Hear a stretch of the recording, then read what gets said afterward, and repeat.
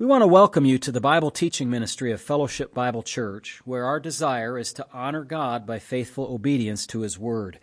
If you want to understand the Bible better, please continue to listen as Pastor Matt Postiff explains and applies the biblical text one verse at a time. You can reach us with questions or for more teaching audio and print material at our website, fbcaa.org. You can also watch our services live at fbcaa.org/live. We want to thank you for listening and pray that you will be edified. Join us now as Pastor Postiff opens God's Word. Well, let's turn our Bibles, if you would please, to 2 Chronicles 19. I have a short chapter here to read to continue on our path of reading the Scriptures together. 2 Chronicles 19, I invite you, urge you to turn your Bibles there. God wrote these words for our profit. I don't know what profit they may have for you in them tonight, but they will have some profit if you apply your heart to the Word of God. And now that I'm just reviewing what I've read yesterday or the day before in preparation for this, I know there's profit here. It's just if you'll take it or not. If you'll take it or not. It says in chapter 19 of 2 Chronicles, "Then Jehoshaphat, the king of Judah, returned safely to his house in Jerusalem." So you remember the background story from the previous chapter that he went out to war very foolishly with his northern counterpart, with whom he had allied himself in marriage.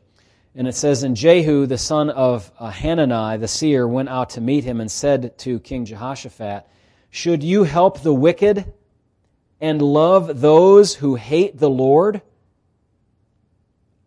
So that's what he did, right? He loved those and helped the wicked, helped Ahab, who hates the Lord. "Therefore the wrath of the Lord is upon you. Nevertheless, good things are found in you, and you have removed the wooden images from the land and have prepared your heart to seek God." You know, what an admixture, isn't it, of good and evil in one person's life. And so we struggle with the bad things in our lives, and trust God will help us to become better human beings, better representatives of God. Verse 4, "So Jehoshaphat dwelt at Jerusalem, and he went out again among the people from Beersheba to the mountains of Ephraim, and brought them back to the Lord God of their fathers." I can say a hearty amen to this. "Then he set judges in the land throughout all the fortified cities of Judah, city by city, and said to the judges, 'Take heed to what you are doing, for you do not judge for man, but for the Lord, who is with you in the judgment.'" Would to God that we had judges who had that feeling about themselves today. Wouldn't you say, brother? They're judging for the Lord. God is watching their judgment. Now verse 7 says, "Now therefore, let the fear of the Lord be upon you, and take care and do it, for there is no iniquity with the Lord our God, no partiality, nor taking of bribes." Can you imagine bribing God? You can't bribe somebody who owns everything.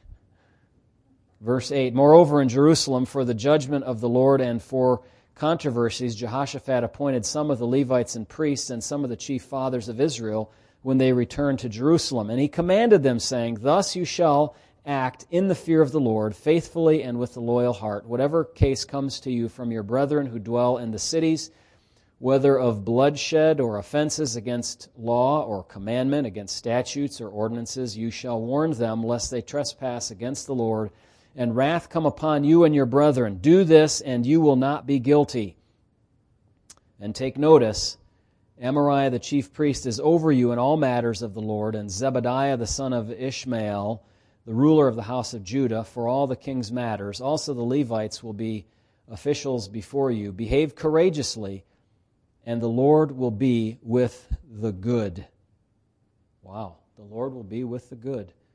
How about that? Wonderful message from God's Word. Just a short 11 verses there. Well, now we're going to turn later in our Old Testament, if you would, make your way carefully and slowly to Nahum.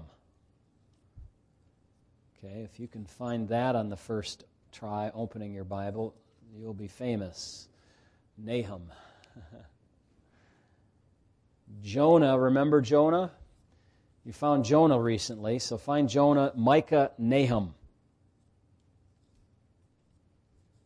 And then if you're at Habakkuk, you're too far. Nahum.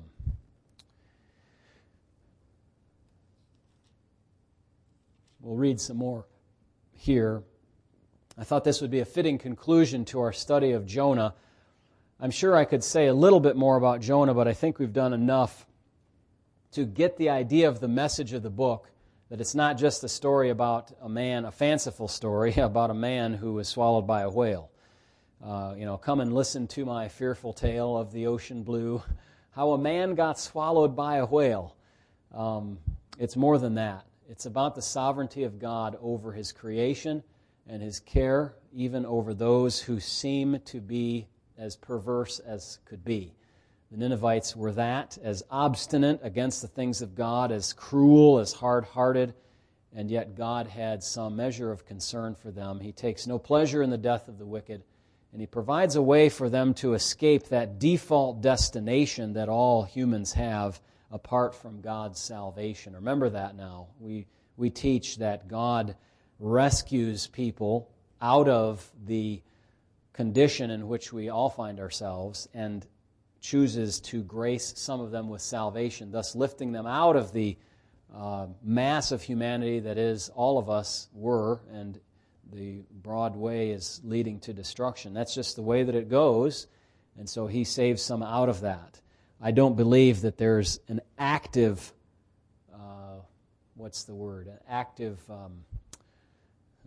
why can't I think of it? Reprobation, a dual decree, some for salvation, and an active sending people to Hades, although that's what ends up happening. But I think this best aligns with the design that we see of God from the Scriptures, that He does not take pleasure in the death of the wicked. He's prepared them for His purposes, certainly, but I don't take a double predestination. That's the word I was looking for, double predestination, or reprobation, rather, a preterition, a passing over of those who are lost and refuse the grace of God. What a tragedy that is. Book of Nahum, the burden against Nineveh, the book of the vision of Nahum the Elkoshite. God is jealous, and the Lord avenges. The Lord avenges and is furious. The Lord will take vengeance on His adversaries, and He reserves wrath for His enemies. The Lord is slow to anger and great in power, and will not at all acquit the wicked. The Lord has His way in the whirlwind and in the storm, and the clouds are the dust of His feet. He rebukes the sea and makes it dry, and dries up all the rivers. Bashan and Carmel wither, and the flower of Lebanon wilts. The mountains quake before Him, the hills melt, and the earth heaves at His presence. Yes, the world and all who dwell in it. Who can stand before His indignation? And who can endure the fierceness of His anger? His fury is poured out like fire, and the rocks are thrown down by Him. The Lord is good, a stronghold in the day of trouble, and He knows those who trust in Him. But with an overflowing flood, He will make an utter end of its place, and darkness will pursue His enemies. I wonder if Jonah would have liked to give this message. Yeah, remember that? Jonah wanted doom and destruction to come to the nation of Nineveh, but it wasn't time for that when Jonah went. It was time for a message of judgment to elicit a response of repentance so that God could give them mercy. Now, however, is a different story. Verse 9, what do you conspire against the Lord? He will make another utter end of it. Affliction will not rise up a second time. For while tangled like thorns and while drunken like drunkards, they shall be devoured like stubble fully dried. From you comes forth one who plots evil against the Lord, a wicked counselor. Thus says the Lord, though they are safe, and likewise many. You see, this is what Nineveh thought of themselves as. They're safe and they're many. There's safety in numbers, right? Everybody's doing it. Yet in this manner they will be cut down when He passes through. Though I have afflicted you, I will afflict you no more. For now I will break off His yoke from you and burst your bonds apart. The Lord has given a command concerning you. Your name shall be perpetuated no longer. Out of the house of your gods I will cut off the carved image and the molded image. I will dig your grave. Listen to this. For you are vile. Behold, on the mountains the feet of him who brings good tidings, who proclaims peace. O Judah, keep your appointed feasts, perform your vows, for the wicked one shall no more pass through you. He is utterly cut off. The book of Nahum is addressed to Nineveh and also to the entire Assyrian Empire, of which Nineveh was the capital city. And you can see that from the very first words. These are the controlling words for the whole book. Okay, so it makes it easy for us. The burden against Nineveh. Everything here has to relate to Nineveh or to Nineveh's affliction of Judah and the people of Israel. Now, according to that highly reliable encyclopedia online that you know, Nineveh was an ancient Mesopotamian city on the eastern bank of the Tigris River, the capital of the Neo-Assyrian Empire. So when we say Assyria, we're talking about the Neo-Assyrian Empire. It was the largest city in the world for some 50 years until after a bitter period of civil war in Assyria itself, it was sacked by an unusual coalition of former subject peoples, including these: the Babylonians, the Medes, the Persians, the Armenians, the Chaldeans, the Scythians, and the Cimmerians in 612 BC. Its ruins are across the river from the modern-day major city of Mosul. You ever heard of Mosul before? Of course, in the Nineveh Governorate of Iraq. Now, that's from a few years ago, that note, so maybe it's been edited now. That's the trouble with an encyclopedia that's open to edits. It changes, and then your quotes may not actually be found there again, except in the history. But in any case, Jonah was the background of this book. He's another prophet who was told to bring a message to Nineveh at an earlier time. Jonah was written in the early half of the 8th century BC. Sometimes say around 760 BC. Nahum wrote about 100 years later. Okay? 100 years later, and that judgment, he wrote, is imminent for Nineveh. Apparently, their repentance didn't last. Unfortunately, their repentance didn't last. You know, a lot happens in 100 years. Imagine Great Awakenings in the United States in the 1700s, and imagine a Great Awakening having happened in 1922, if such a thing had happened. I'm not saying it did, but imagine that, 1922. What has happened in the intervening 100 years? Yeah, a lot of change. The nation is a different nation. The population is almost entirely different. Those who are still around from 1922 are largely irrelevant because nobody listens to them. They're so old, they're all in nursing homes or whatever. Or they were too young to even know what 1922 was like when it happened and came of age during the war and stuff like that. But the repentance did not last more than a portion of the intervening century between the dates of writing of Nahum and Jonah before him. So the date of Nahum can be located between 663 and 612. If you look at chapter 3, verse 8, it says, "Are you better than No Ammon that was situated by the river?" Or this is Thebes, the city in Egypt. And we know that was destroyed in 663 BC. We have a good mark on that historically. So that was the fall of Thebes in Egypt to the Assyrians themselves in chapter 3, verse 8. And this is used as an example by Nahum, saying to them, are you better than that? Well, they think they're better than that, but in the end they're going to be shown that they're not better than that. So this had to occur before Nahum wrote, so he must have written after 663, but it had to happen, the writing, before 612. Why 612? Because Nineveh was sacked during that time, and Assyria came to the end of its reign of dominance and terror over the Middle East region where it was. So this would put Nahum's writing during Manasseh, Ammon, or Josiah. Manasseh was a long-reigning king, most likely during his time. I think it was written earlier toward the 663, more so than the 612, because, here's why, Nineveh is demonstrating that it still has some strength left in it. So it's not like in its last death throes, on its deathbed, so to speak. It's got, a good amount of strength, a good amount of confidence, like they're safe, and likewise many, they think they're, good stuff. So probably earlier in that time period. But it was being eclipsed in the 7th century by the Babylonians under Nabopolassar, and the king that followed Nabopolassar, the very famous king named Nebuchadnezzar. Nebuchadnezzar, very well known. We know him from Daniel and from elsewhere. Later in the century, we find a weaker and weaker Assyrian power. The last great ruler was Ashurbanipal in 627, the grandson of Sennacherib. So probably 650 BC would be a good date for purposes of our study, somewhere in there. What are other events that occurred around this time? I just say these to kind of locate you in world history.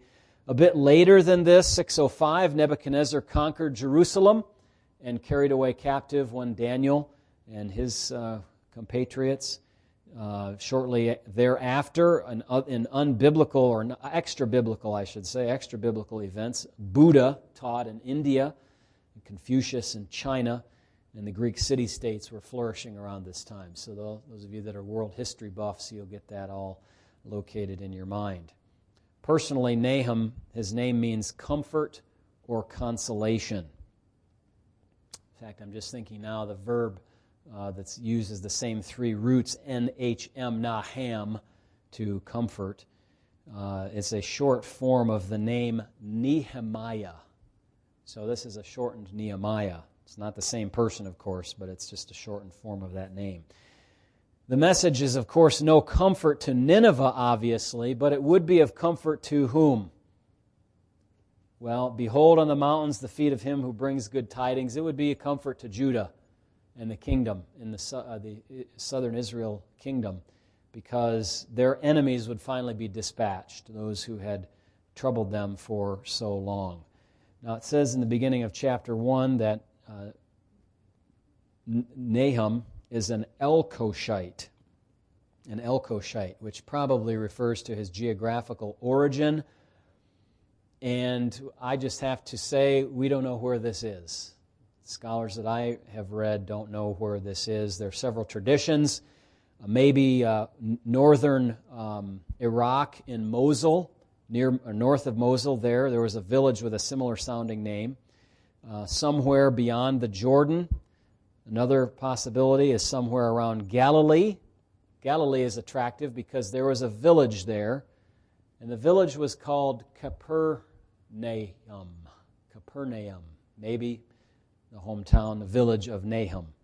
Don't know for sure. Arriving at a precise identification doesn't really matter for our purposes. The focus in the prophets is really never on the prophet, is it? It's on the message or the burden or the vision from the Lord that they have. Do you remember when Nineveh was first mentioned in the Bible? And under whose hand it was started? Genesis 10 tells us that Nimrod started the cities of Babylon and Nineveh. It was on the Tigris River. During the time of Jonah, Nineveh, we remember, it was a city with 120,000 residents. Now, we don't know if those were just the children plus adults extra, or if that was the whole amount. I lean toward the young people interpretation there, as you know from our study in Jonah. But nonetheless, it was a very large and important city. It makes me wonder, how could they support such a city in the ancient times like that? If it was the center of the Assyrian Empire, actually wasn't the capital initially, but it was made the capital. It was an important city nonetheless. You think of the spoils and the things from war that would come in to support the city, and why they would have to expand because they didn't operate a kind of economy like what we have. The people of Nineveh were worshipers of the fish goddess Nanshi, and also of a fish god named Dagon. Remember that? He was what I call the man-mermaid, part fish, part man. I don't know if that's a technical term, but that's what I have made up in my notes. So you understand from that description what it looked like. The city itself was seemingly unassailable, with great walls and a moat. One source indicates that the wall went around the central part of the city. It was 7.5 miles long. In some places, the wall was 148 feet, like deep or wide. You can't imagine that. I mean, you could build structures on this wall and in the wall. There were 15 gates through the wall, providing passage into and out of the city. The moat is reported to have been 150 feet wide and 60 feet deep. And I don't know if it had crocodiles in it, okay? So, evidently, in February of 2015, ISIS terrorists blew up some of the ancient walls which remained there after 2,700 years. Remember, they were going on a campaign of destroying prior cultural and historical sites because the idea is we have to wipe out that history so that we can rewrite it the way that we want it to be. From 740 to 722, the Assyrians under the rulers Sargon II and Shalmaneser destroyed the northern kingdom of Israel and deported many of its survivors. 100 years later, 110 years later, God returned the favor upon them, didn't he? In 701, Sennacherib invaded Judah, but was unable to defeat the southern kingdom. Remember what happened to his army? Hezekiah, Isaiah 36, 37, that portion. 185,000 soldiers in his army were killed by a plague of some sort, and his army was decimated. He recovered somewhat after the huge loss of his army, but by the time of the writing of Nahum, that was true, but not before Sennacherib was assassinated and his son Esarhaddon reigned in his place. And following him then was Ashurbanipal, who was the last of the great leaders of the Assyrian Empire. God promised the destruction of the city and its empire in many passages in Scripture, Isaiah 30, Zephaniah 2, Zechariah 10, Ezekiel 32. And, this seemed impossible. I mean, you look at the edifice of this city and you think, who can destroy this place? Imagine what it must have been like to receive a message from one of the Hebrew prophets that you were going to be destroyed. I suppose Ashurbanipal may have considered it boastful talk, but perhaps it gave him some pause like it did his predecessor who declared a fast and put on sackcloth and ashes and told his people to repent. There's an interesting story that you can read, and there's different ways that it's explained or different accounts of how the city was overrun. But it had to do with the Tigris River overflowing its banks, flooding through the channels, undermining part of the foundation of the palace and the city walls, and causing the wall to fall down and allowing the invaders to come in and take over the city. And from that time in 612, the city lay in ruins, undiscovered by modern scholarship until 1842. That's a long time. It tells you the destruction that when God says something is going to be destroyed, he means it's going to be destroyed. Well, the major character in the book of Nahum is not Nahum, it's not Nineveh, it's not any of Nineveh's kings. The major character is God. And we look at just a few characteristics of God, and then we'll have to stop for tonight, characteristics that are listed here in the book. It says in verse 2, God is jealous and the Lord avenges.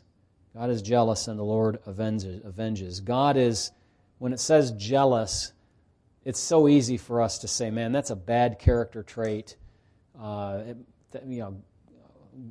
is some maniac, some jealous, control freak or something like that. It's even blasphemous to even say such things, but I know those things have been said of God. What it means is that God is earnestly committed to a cause. God is jealous for holiness. He's earnestly committed to the cause of holiness. God is jealous for His people.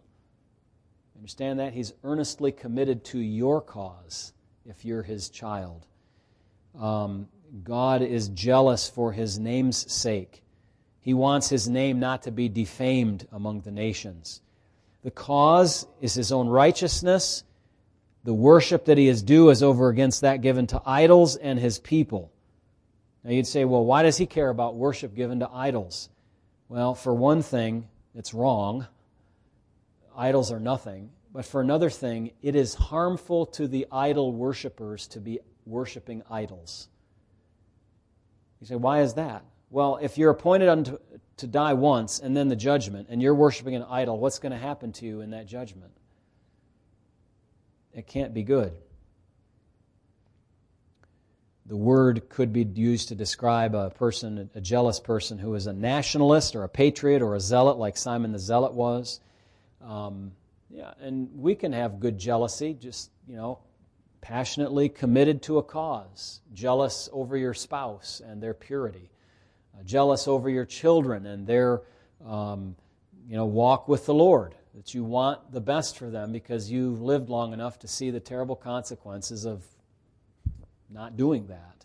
You maybe have lived some of those consequences, and you have that jealousy because of that. So that's hard to understand for people on the other side. But in any case, God also is an avenging God.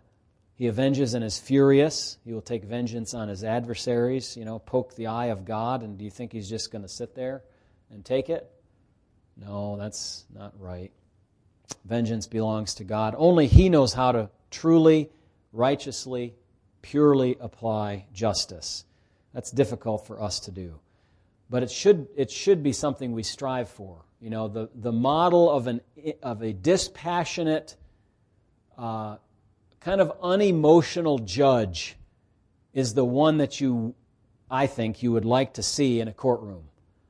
It's on the other hand, you do appreciate when a judge gets a little bit excited about a case in the sense that, like, they're upset at unrighteousness, and you see that upsetness. That's good, but you can't get too much into that because you don't want to color justice with emotion and make it look vindictive. It should be even-handed, evenly applied. God can do that. God is love is one side of His character, but He's also righteous and just, and that requires something more than mere love, and sometimes it requires vengeance. Imagine with me, please, people in the Middle East in recent years who lost their husbands and fathers to terrorists who cut off their heads with a knife.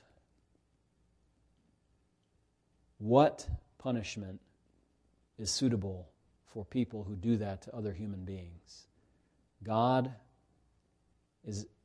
He avenges and He is furious with people who do that to His creations. And some things are so clear, they call for justice. They're so clear in that call for justice that we can't mistake them. They just are obviously justifiable. But God is also long-suffering. Look at verse 3. The Lord is slow to anger and great in power. Imagine if He was quick to anger and great in power. His quickness to anger could be used to quickly decimate His enemies before He, we could say, had a chance to stop and think. God obviously doesn't need to think, but we're sometimes when we have power, if we're humans in a place of power, we're quick to anger, and then that's a mess. It's a mess. He does not lose His cool, but is very patient. Judging from how long iniquity has reigned in this world, God is very, very patient. Very patient. I wish I could be as patient as God. I wonder if you wish the same. Many of us are very impatient. That's a characteristic of our flesh, of our sinful nature. God is also righteous. It says that He will not at all acquit the wicked. Acquit the wicked. Somebody, a judge or a governor or a police officer who turns a blind eye, looks the other way, what do we think of him? He becomes like an accomplice to the evil doing. What about a police officer? I just heard of another one who was in the police force dealing drugs. Oh, doesn't it just deflate your hopes for the officers that you see on the streets and your viewpoint of some of them? Obviously not all of them, but it just puts that twinge of doubt, like, okay, is this Is this an honest officer? Or is this a guy that's, dirty? God is not at all dirty. He's righteous. He does not acquit the wicked. And then it says that He is all-powerful. The Lord has His way in the whirlwind and in the storm. The clouds are the dust of His feet. I think it was just a few weeks ago, my dad had hay down on the field in the back, and he said there was a very large, you remember this, guys? A very large whirligig, we called it. The miniature tornado is how you could talk about it. If it is, it could be a nice, sunny, clear day out, but you can get these whirlwinds out in the fields, and you see those, and it just, he had the hay laid out there in rows. It just rearranged that hay. It was big, I've seen little versions of that, but so he had to go out and, straighten it out again and get it ready to be baled up. But you imagine that only times 1,000, a hurricane-sized whirlwind, or a tornado that's a mile wide and 250-mile-an-hour winds. God has His way in the whirlwind. The clouds are the dust of His feet. To Him, it's insignificant. This is a poetic expression that God is all-powerful. His power over nature. It talks about Him being powerful over those who think they can endure His wrath. He rebukes the sea and makes it dry, dries up the rivers and all of that. The mountains quake, the hills melt, the earth heaves at His presence. Yes, the world and all who dwell in it. And then verse 6 says, who can stand before His indignation? If God kicks up the dust of the clouds with His feet and walks through the whirlwind as if it's nothing, do you think you're going to be able to stand His indignation? His wrath against unholiness, against unrighteousness? Nature stands in awe at the power of God. And we must recognize that God's power is far above ours. Well, that's it for today, my friends. Nahum, just an introduction and the kind of themes, some of the themes of the book. We have to finish that and briefly and then get into chapter 1 in a little more detail. But we'll hold that for the next time we have opportunity. Yes?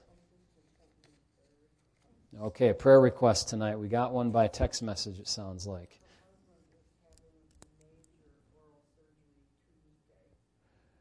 This is Mike, isn't it? Yeah, his oral surgery.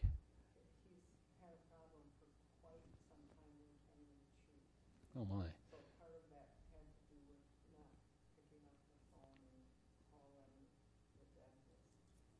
For a long time? Okay, so, yeah. When you don't do your regular dental work, then you have to do major dental work, I guess. That's the story there, okay? So, take heed, all you people afraid to go to the dentist. All right, let's pray for that too. Father, we pray that you will take the word tonight and press it into our hearts. Help us to recognize the characteristics that you share about yourself in the book of Nahum. Tonight we also want to pray for Mike, who has this oral surgery, and what a situation. I've had one of those in my life with the wisdom teeth, but I know others have had much more extensive work, and it must be uncomfortable and real pain. But I pray that it will at least have the benefit of correcting this long-standing problem, and that he would be able to, in a few weeks, comfortably eat again and enjoy good food. And Lord, on that note, I just want to thank you for allowing us to enjoy the bounty of your provision. We've had, probably all of us today, 1 or 2 meals. We might have had a snack. We have food at our fingertips, just tasty, different morsels and snacks and quick things out of a bag or a box, and these are just basically delivered into our hand when we walk in the grocery store and pull things off the shelf and pay for them. Thank you for that, Lord.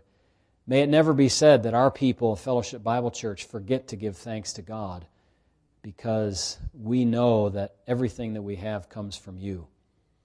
So we pray that we will be thankful of all people. And thank you for this week. We pray for VBS. Give us strength each day. By the end of the week, many of us will be spent, I pray for myself that I'll have the time needed to prepare all the messages and do the normal things that must be done as well as this, and that we'll have good and willing help from all hands in the church. In Jesus' name, amen.